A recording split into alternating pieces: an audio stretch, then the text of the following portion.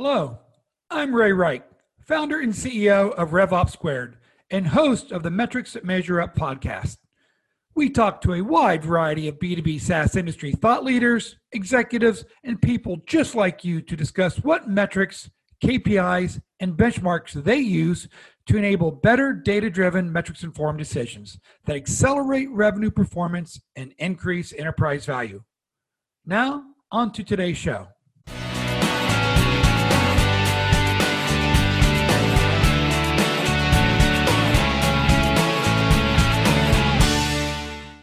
Welcome to today's episode of the Metrics That Measure Up podcast. Today, we are joined by Brewster Kahle, the founder and digital librarian at the Internet Archive, home of the Wayback Machine, and an inductee into the Internet Hall of Fame. Today, we will be covering three main topics. One, the inspiration to launch the Internet Archive, the world's largest digital library. Two, the story behind the Wayback Machine. And three, the magnitude of the efforts to support the vision of the Internet Archive. Brewster, please take a moment to give a brief background of your journey to becoming a guest on the Metrics That Measure Up podcast.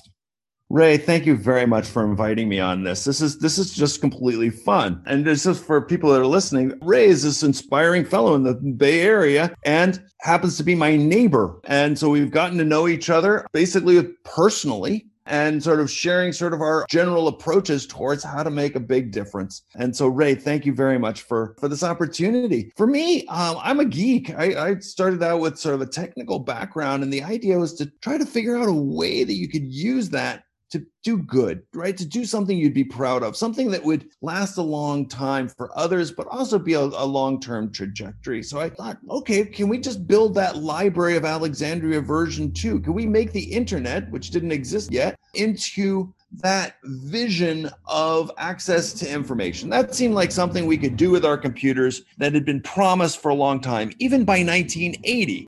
And so by 1980, I said, okay, let's go and do this. So I went and worked with Marvin Minsky at the Artificial Intelligence Lab at MIT with Danny Hillis specifically to go and try to figure out how you could make all of this go. The connection machine, which is a supercomputer, was the only thing that could be big enough to be able to store, well, all of human knowledge. And just to give you an idea, that original connection machine was 32 megabytes of RAM. And we built the first RAID system disk drive that was 5 gigabytes, and that was enormous at that time. So that was a stepping stone towards getting things to work for getting information online, making it searchably easily and going. So I had to learn chips, how to make boards, operating system for a parallel computer, that kind of thing to try to get that to launch. Then I found that really we needed a mechanism of getting it distributed, and the telco systems were just not making it. And, this was the time in the early 80s, you had Apple Talk for trying to communicate between your punky little floppy drive driven PC or Macintosh to try to get it to your printer. I mean, it's just like, no, this is not going to work. And the ARPANET was coming around, and that seemed like just the right infrastructure, but it was coming out of the Defense Department. So trying to get that over the line into general use, I could go and build an application on it. And I built WAIS, Wider Information Service, called a claim to fame. Maybe the reason why I'm in the Internet Hall of Fame is I did the first information system, publishing system on the internet before the World Wide Web, called WAIS, Wider Information Servers. And by the time Tim's system was really getting popular, then it wove the search part, which is WAIS, into itself. And so we're all using the web, which is just tremendous. Anyway, steps along the way, I started a company called WAIS Incorporated, sold it to America Online to try to get publishers to take the internet seriously, and then went to build the Alexa Internet, which was sold to Amazon.com, and the Internet Archive, a nonprofit library for the internet. Anyway, so that's sort of the idea is to try to think big. Right? That was the thing that Marvin Minsky and Danny Hillis says, think big, go for your dream. And even if you're not going to be the one that achieves it in your lifetime, I think achieving your dream is overrated. What you want is a direction. And so the idea of universal access to all knowledge, that was the direction that I have been pursuing for 40 years now. And it's a little chagrin that we're not any further than we are now. And in fact, some of the things are really turning backwards towards corporate control, government regulation, copyrights that are getting stronger and stronger. It's actually, in some sense, we're retrograde. In some sense, we're making progress. Brewster, let's dig into some of the things you shared there in your introduction. So, today we take so much for granted. And boy, 4G is not fast enough. So 5G cellular is going to change everything. But for 40 years, you've had artificial intelligence in your background. It was foundational, right? The work you did with Marvin Minsky. What do you think about today's, all the hype around AI, maybe without an appreciation for the groundwork that people like you and Marvin laid 40, 50 years ago? Oh, we're finally seeing results out of all of that work. I mean, the catapulting forward based on the machine learning structures is just fantastic. And it's really a revolution. I mean, when the older programming models were when you actually had procedural programming and you knew exactly what was going on. Now we've got these much more statistical things based on the data that we're throwing in. And it sort of comes up with answers that we don't quite understand why. George Dyson is putting it that we're kind of returning to nature from before the sort of industrial age of mechanics, where you could go and know why everything was happening. We're now having to sort of pull back, and it's kind of fuzzier. And it's interesting and extremely productive, but it requires big data. I believe I coined the term big data as a riff on Big Science, which was an album by Laurie Anderson in the 80s. And the idea of big data is we needed a lot of information for our machines. And back in the 1980s, it was clear we were data starved, that we needed more information. If we're going to bring up our new overlords, if the AIs are going to basically take a strong position in terms of how society runs, then let's have it read good books. Let's make sure that it learns from the best that we have. And those are sort of the heady days of AI. We're sort of thinking of it as Skynet or whatever. And really, it's become much more blended so that the combination of people, computers, and information are all working symbiotically with each other. But the key thing was access to data. And that was what I set out to try to do by digitizing whole libraries, putting them online, collecting the World Wide Web at 1 billion pages a day, collecting television now, is to try to make it so that we could use these for these new and different uses. Unfortunately, it's really hard to go and use petabytes of data. When people talk about big data, often they're talking about a lot of data points, billions of data points. But that's still small amounts of data. It's not like really grappling with a large amount of text or video. And some people are, and some of the big corporations, but can we democratize that? Can we make it so that every computer science student, anybody playing at home, can go and take out a library of 1 million books and play with it?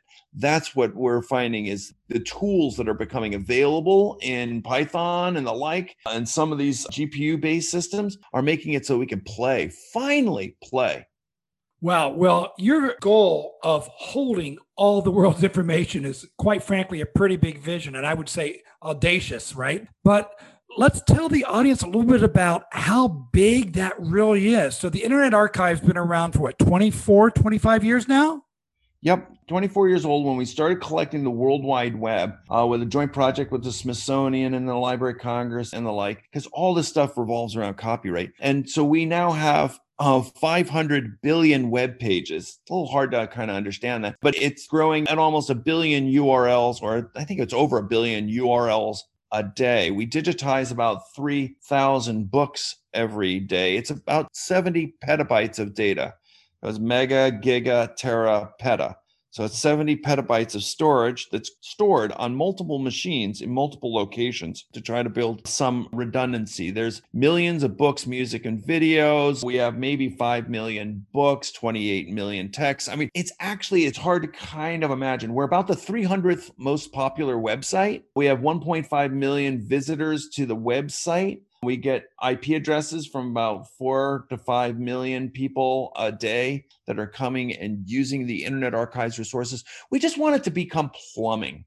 So, and we're linked into the Wikipedia, I guess is maybe one of the easiest ways to sort of understand. If you want to go deeper than a Wikipedia article, there are little footnotes in the bottom. A lot of those link to us.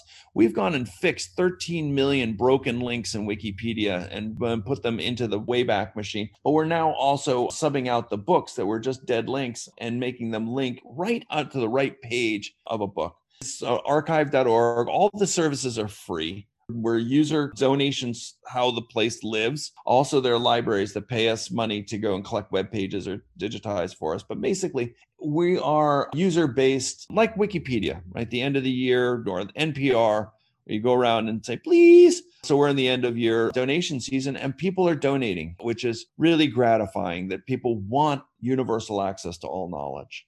Yeah, a lot of the people I talk to, they've heard of the Wayback Machine. We're going to talk about that in a minute. But the breadth of your digital assets, it's not just web pages, it's all types of media. Was that always your vision, was to include all types of media and turn it into digital, or was it started with web pages? Oh, it started with everything. Yeah. Get the library online. And then the wonderful thing about the web is it's really simple. The bad thing about the web is it's really simple. I mean, it's kind of fundamentally architecturally broken, and it revolves around one website having key information, which is the wrong number. One is the wrong number. In the library system, you think of it as, there's a publisher. They make a bunch of books. They sell them to libraries and individuals. And even if one of those libraries burn down, then you're still good. But on the web, you nuke one part of the web and that website's gone. So the idea of having a Wayback Machine is a kludge built on top of the web to try to make it so that at least it doesn't go away. And it turns out, the Wayback Machine is kind of the hello world of what you do with a web archive. What you really want to do is something like Google or all sorts of vertical search engines. So we want more and more different applications built on top of it. And the Wayback Machine has just turned out to be hard enough as it is. It gets about 2,000 to 3,000 queries per second from end users using it so much. And it's used by journalists to go and expose what politicians might be trying to sweep under the carpet or that kind of thing. So it's even just the simple Wayback Machine has turned out to be challenging enough to try to build up. It's an index of these billions of web pages that is stored on Linux machines that is just binary searched by every query that comes in to find, okay, I have this URL. Find me the date ranges that you have, and then serve those back, and people pick between them. So it's a very simple index system, and the only way to make that work is flat files. The idea of putting it all in a database is just not going to work. And it's been working well for us for now 20 years that it's been up. Well, you were non-SQL before non-SQL became a common term, huh? Yes. Now, the size, 70 petabytes. Brewster, are there any other databases out there that are as big as yours? Because it seems like it's got to be one of, if not the world's largest data storage. No, and people are accumulating that much data all the time. The AWS guys talked to the head of AWS, and he just said, we don't even count petabytes anymore. They count exabytes. They're installing this stuff at such a velocity. The tough part is making this stuff useful. Keeping it indexed, keeping it active is really challenging. It's easy to actually accumulate a lot of data, and often it's, fumes or toxic waste that's often got too much private data. So really trying to keep control of data is really the trick. But the web collection is the biggest by far. Well, about half of that 70 petabytes. We have a lot of television. And right now, the only real use for that television, you can go to tv.archive.org and search based on what people said by using the closed captions and automatic speech recognition and pull back clips of what people have talked about, which is the only way to think critically. If you think about it, when we were in high school, when we had to write papers, to think critically, you had to quote, compare, and contrast. You had to go and pull what people had said in those newspapers or whatever, and then be able to compare and contrast. If you can't quote something, if you can't hold on to it, it's as if it just flows by and you can't really know what it is, what was said. You were just affected, but you have no recourse. That is a very dangerous state of affairs, where if you can just put things across and you can't hold on to it and hold people accountable for it, then people can freely just make things up. And you know what? People are just making things up. So the idea of having an account of television of what was promised on web pages, what was promoted in books or magazines is absolutely critical. So the idea is to have everything. We mostly start with what's going forward. So that's why we started with the web and television and radio. And now we're going backwards for books and papers and magazines, newspapers, and trying to make that all accessible to end users, not just those in elite organizations, to the Wikipedia generation, but also to the data miners of the future. That's where the real exciting parts are. Rooster, I know you used a lot of web crawlers to really automate that with bots, right? To collect all those web pages. Are you finding it more difficult? Are people trying to block those bots today so it makes it harder for you to archive the website information? Yes, basically crawling the web is harder and harder and harder. We run about 3,000 different crawls with different mandates each day. And these are mandates that are given by librarians in about 600 organizations now, as well as broad sweeps of the web and trying to concentrate on news, or let's find the YouTube that makes sense, or trying to get some of the social media. Those sorts of crawls are all actively engaged. And we're finding that now that we're getting towards these large platforms, they really don't want to be crawled. There's, big players that you know of that are interested in basically replacing the web with their own closed gardens, their own controlled worlds where they hold all the keys. It's the AOL that we defeated in the 1990s and opened it up to the broad web, and now we're back to platforms. So it's going to be a struggle in both technology, but also in law. So going and being able to keep these files available is also really challenging. We're working with a group called Ruffle they went and reverse engineered the Flash format. So Flash was really key for a lot of us that grew up in the 90s, where that was kind of our go-to games, little animations and fun things, but Adobe's not supporting it come January of next year. So how do we go and keep these materials available? And there's copyright issues. There's the proprietary aspects of the Flash format. How do we go and make all of this work on an ongoing basis when media, it's not like things are written on paper anymore, which might last for a long time. They're written on then microfilm, then CD-ROMs, then floppies, and now just this internet formats, and they go obsolete very quickly. So there's real challenges towards keeping these millions, hundreds of millions, billions of things usable in the world. And if we ever let them drop, it's like a baton being dropped in a relay race, and we could lose the work of millions of people.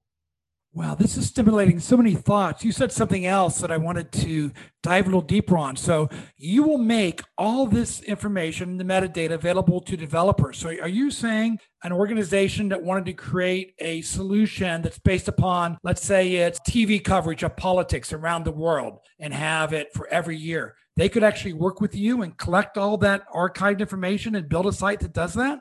Within law constraints or policy constraints, and those are tricky at this point. It's easier for us to work with academics or non-commercial use, but there are things that are starting to become known. When Google was sued by publishers and authors, the court said no. The idea of a commercial company going and digitizing books and using them for non-consumptive use is okay to do. So we're encouraged by that, by the courts. The publishers and authors groups are playing the role that they tend to play. But this balance of going and making it so that there are fair uses, that there's continuing to be public interest use in this rather than just full-on corporate control, that balance is still holding up in the United States. So we can't just say yes to everything, but we're trying to find mechanisms for people to do non-consumptive research on these large data sets. On the television, for instance, there's this researcher named Kalev who's taken all of the words that are spoken on US television news and then used Google Cloud services that have been donated by Google to go and make it so you could search and find what are the words and phrases, how are they being used differently on different channels? So you can understand the different biases of Fox versus MSNBC versus CNN and the like. And it just shouts out at you. You can take a macroscopic view. My friend Jesse Osabel said, with science, we got really far with a microscope. What we need is a macroscope. Allows you to step back and take a bigger picture of what's going on. And I think Kalev's tool allows you to take a bigger picture of what's going on television and the biases and the bubbles that we're suffering from in our society now. Yeah, I know one of the favorite things that the archive did was on an anniversary of 9/11, you had all this news coverage from around the world of what particular stations and countries were saying about the tragedy. That was an amazing concept. You still do a lot of things like that? Oh, absolutely. So September 11th, 2001, there was the events in different places in the United States, and people were trying to figure out what was going on. Did other countries hate the United States? What was the United States going to do? So on October 11th, 1 month from then, 2001, we put up 1 week of television from 40 places around the world, Russian, Chinese, Japanese, Iraqi, US news from that whole week to go and see it unfold. And we did that 1 month after all of that. And this was years before YouTube. It was actually technologically difficult to do, but also we were worried people would react to it, especially the television broadcasters, but everybody was happy with it. And it really helped people get a broader view that, yeah, people were with us. And it was interesting just during that week to see the shaping of the idea that it was terrorists doing it and there was a war on terror. It didn't take the Republicans very long to go and shape that narrative. It could have gone very different ways. And if you see sort of how it was being talked about in the first days, it could have gone a very different way than sort of an endless war on a faceless enemy. It could have been much more localized, but it's only by having these kinds of resources can you step back and try to understand it. And we were the only ones that at least made it available, but I think we were the only ones that had it. Well, you talked about what Kayla's doing, right? To see all sides of how a particular news topic is being covered. And we know that disinformation is such a serious issue that we face in society today. But how can Internet Archive help really identify disinformation almost in real time before a narrative is formed versus looking back on it a week later or 6 months later? Can you be more proactive in identifying and calling out disinformation? We try to play our role. A library often, it tries to give information with context, and it tries to make information available in such a way that people can understand what they're looking at. And what they're looking at might not be within that document. It might be from other sources. And so putting those forward to allow people to understand what they're looking at is really absolutely critical. And has it been changed? Has it been around for a long time? Am I reading something new, or is this just a meme that's been bounced around, right? How do you make those judgments? And a library that has past copies of things and can go and show what's the trajectory of these ideas that are fermenting? Because by the time you see it, it might have been bouncing around in some corner of the web, gathering steam, but be completely fake, right? Something that's just made up. How are you going to come up with that judgment? You're not going to go and just say, oh, well, I'm just going to trust somebody else to say that's fake. It's like, no, where did it come from? How do I know whether what I'm seeing I should trust or not? So I would say provenance is important. And actually, the key thing that I think we've done wrong on the internet is we've stripped the internet from the library that we all grew up with. So when I was growing up, you could go into these libraries and there would just be these infinite amounts of information available to me if I slogged my bones into the library. And the librarian would helpfully say, if we don't have it, we can get it for you. That's not how the internet works. We basically have a very thin amount of information being bounced around endlessly. And what I hope we could do, and what the Internet Archive can help with, is to build up the background information so that you can go deeper on subjects. If you wanted to know the history of the healthcare debate, there's a lot written about it. If you want to know about the rise of fascism during the 20th century, there's a lot written about it, but it's not on the net. And the reason why it's not on the net is because over aggressive copyright regulations. And that's really problematic. I mean, right now, going into the public domain is 1925. There's a lot in between 1925 and now that we need to learn from. And we can't just wait for everything to go into the public domain. We need mechanisms to have libraries provide context for what people are looking at. I would say the answer for disinformation, or an answer for disinformation, is better, reliable, citable information, so that a Wikipedia article is going to reference good papers and they're not all behind paywalls that you can't get any access to in such a way that they're now going to just use some blog post instead because you can click on it. That is the dream of the internet. A dream of the internet was to be the library. And in many ways, we're going backwards, where we're getting thinner and thinner information being more rapidly gushed out by paying entities, whether it's advertising-based companies or state players that have particular points of view, or billion-dollar campaigners, political campaigners that want to put across an idea and paper over all of the underlying background information that could help inform people. Let's make the internet a deeper, more interesting, reflective of the full power of what it is humans have thought of, written about, debated. Not all of it's true, but it's there, and we could make it much more available by working together with universities, publishers, authors, and build an internet that is not dumbing down a generation. Well, let's talk a little bit about all those great books or even great research reports that still are covered by copyright law. How do you get over, and what have you done to try to say, hey, there was information from 1950. We want to make sure that the public has access to it. How do you get beyond some of those copyright restrictions? It's with a balance. It's with a balance. So publishing and libraries have always worked in parallel. So what libraries do is they buy materials and then they store them, they organize them, and they lend them out. We can do that digitally. So what the Internet Archive, if you go to archive.org or go to openlibrary.org, that's probably the best, openlibrary.org, which is a website operated by the Internet Archive. And you can go and click on a book and read a couple pages. But if you want more of it, you have to borrow it. And if somebody else is borrowing it, then you have to wait. It's weird. It's not kind of as open as you'd kind of want. But it is this balance to go and try to balance commercial interests with what libraries have always done, which is buy, organize, and lend. And that is a way that we've done it. So we've now digitized well over 1 million modern books and made these available. Now that everybody's homeschoolers, they're using it up a storm. It'll say that it's only available for an hour, but it automatically rolls over to the next hour, next hour, next hour if nobody's looking for it. And a lot of books, we have more than one copy, so you can borrow a copy for 14 days. And there are now 80 libraries that are all participating by going and lending their books in the same way through the archive.org website. So it is a way of finding a balance that works. That is so cool. So you can go to openlibrary.org. You can look for a textbook that maybe your high school teacher or college professor said to use. And if it's in there, you can lend that out for up to 14 days at no cost. Right. That's what libraries do. We've purchased the materials or they've been donated and we store it. We've digitized it. And then we lend one copy at a time and to one reader at a time. And it is helping out a lot now that we really need access to our libraries digitally.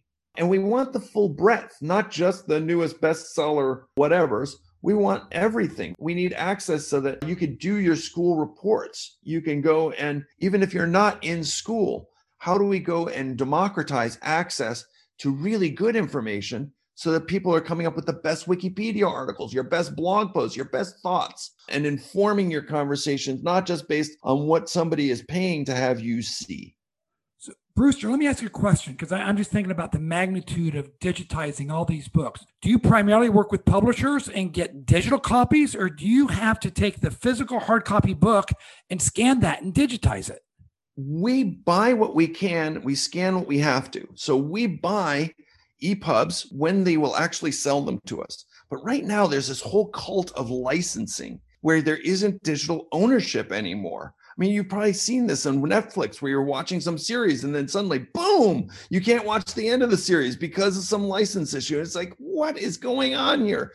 And it's happening with books. And so the licensing things are strange from some publishers. Others are going great. So PM Press in Oakland, they sold us all of their EPUBs and all of their physical books so that we could hold them and digitize them and lend them, but really sold them, like actually, selling them to us, not licensing with these weird expiration problems. And so we buy what we can, scan what we have to. And we found that we mostly have to scan books. And so we've gone and, it's weird. I mean, these things are photographs of pages. It feels very retro, but it's all because of sort of this rising corporatization by very, very few big publishers trying to extend more control. And so I think there's opportunity here for building a better balance than the big tech, big publishers sort of monopoly control on things and the control and the government regulators is now becoming glaringly obvious.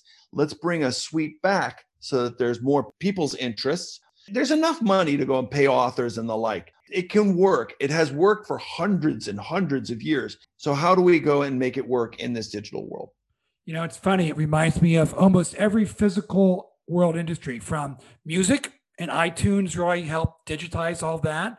We have all the movie studios and TV studios, and Netflix helped really be able to distribute that. So publishers are going to have to get on board and say, we want to be part of the digitization revolution or get left behind, I would think.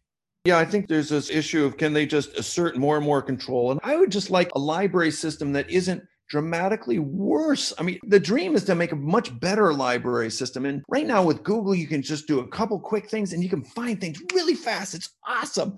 But if it's not already online or if it's behind some paywall, then it's just so not there that it's as if it doesn't exist. And if we don't put the best we have to offer within reach of our kids, we're going to get the generation we deserve. And I think that's one of the things that we're really seeing going on within the election systems in the West. Now, some of the rise of disinformation is because there isn't actually access to the best information. And it's not because some of these publishers want people to just be stupid, but there's starting to be restrictions that have some of these collateral damages. So let's find better balances to make all of this work. Yeah, I know. I remember talking to you so many years ago, and your vision for universal access to information was it needs to be in the hands of a nonprofit that has no monetary reason to ever try to apply revenue to it, and do it because it helps our society become better. And I think that's a great opportunity to go from visionary of the world's largest digital library to a utopia society. I'm thinking about the blog you put together about the origins of Burning Man, Zone Trip 4, and your vision, or at least dialogue stimulation around Zone Trip 5. Can you share that with our listeners? Sure. I went on the first trip of what became Burning Man, going out in the desert of Nevada with a bunch of bonzos, and we just had a great time and trying to imagine a new world in this desert in 1990. And it was just fantastic. The first year, there was, 40 or 80 of us that were out there in the desert. And then it just built and built and built into a new world. Now, imagine what we should do during this pandemic. What's the desirable physical world for a pandemic? How can we rethink things to go and have a new and different world? And I was thinking, physically, like what would be the campus that you would build, that you would have your bubble that you would want to live within? And what would you bring to that bubble world? And it was just a mechanism of stretching our mind a little bit. How do we leverage this pandemic and not just think awful, awful, awful, but what new opportunities? We're all seeing that through Zoom conferences, so we stay off of airplanes. Ray, you used to just always be on an airplane. I think you were on an airplane one or twice a week. And I see you more now in the neighborhood now than ever before. And I think we're, in some senses, more productive. In some senses, we're not making the same connections. So how do we go and rethink some of our structures? What does a university look like now that we're sort of catapulted forward, in some senses, into a much more digital internet world? What do we want to bring forward to build that new universe? I find those sorts of thought experiments often lead to some of the most inspiring visions that people run with, make careers out of, make startups out of, make nonprofits out of, all good things. Yeah, necessity brings invention, right? And I still remember probably my favorite thing as a result of the pandemic was I got a knock on my door. I think it was back in April. And there's Brewster. And Brewster's like, let's do an outdoor movie night and we'll make it socially distant. So Brewster and I put up this huge screen between houses. We invited all the neighbors. Brewster actually created these little squares that families or households could be in. It was at least 6 to 8 feet away from the next block. And I'm like, this is my favorite time I think I've ever had in this community. And you're kind of zooming out on a macro level and say, how can we reimagine society? I love the idea, Brewster. Well, let's come up with ideas and build them. I mean, that's the wonderful thing about this is we can actually build this new world, not just on, making yet another app that's going to get sold to Google, but make it so that something lasts.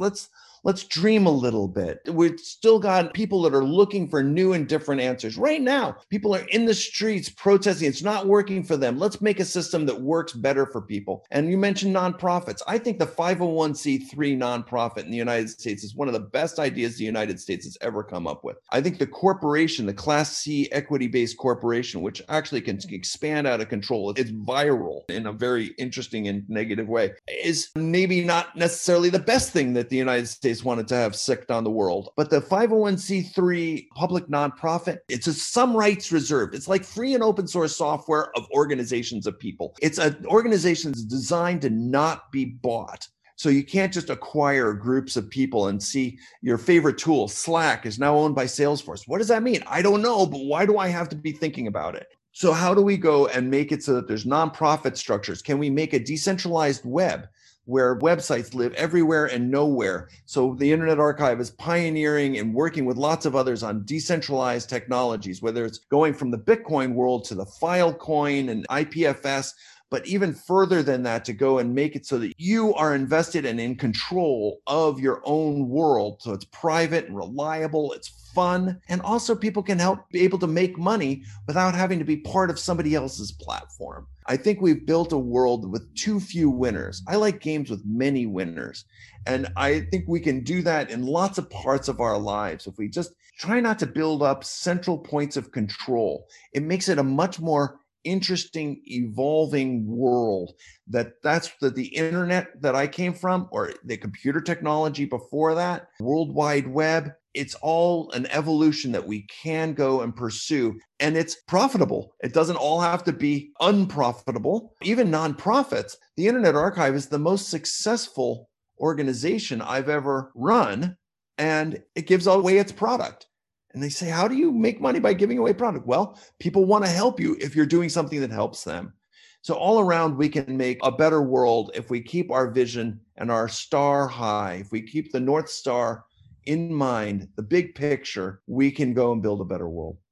You know, I love that North Star concept. A lot of times we tell entrepreneurs, find that North Star for your organization and what metrics say you're achieving that North Star. But for this, I think it's time for our audience to think about, I can make a difference in the world beyond building the next Uber or Twilio or Slack, which, by the way, were all built out of the last economic recession. Now coming out of today's pandemic, let's aspire to how can we build a better social construct, a better society for all. With that, Brewster, I'm going to say thank you so much. Your thoughts are so stimulating, and I would invite everyone to look up Brewster Kahl's blog, because a lot of these, I almost call them streams of consciousness, but I know they're much more thought out than that, Brewster. On your blog, I think is great for everyone to stimulate their ideas. Archive.org, and I'm Brewster at archive.org. Thank you again, Brewster. And thank you, everyone, for listening to this episode of the Metrics That Measure Up podcast. Thank you, Ray. Really appreciate it. Thank you for listening to today's Metrics That Measure Up podcast. If you would like to learn more about B2B SaaS metrics and benchmarks, please visit RevOpSquared.com.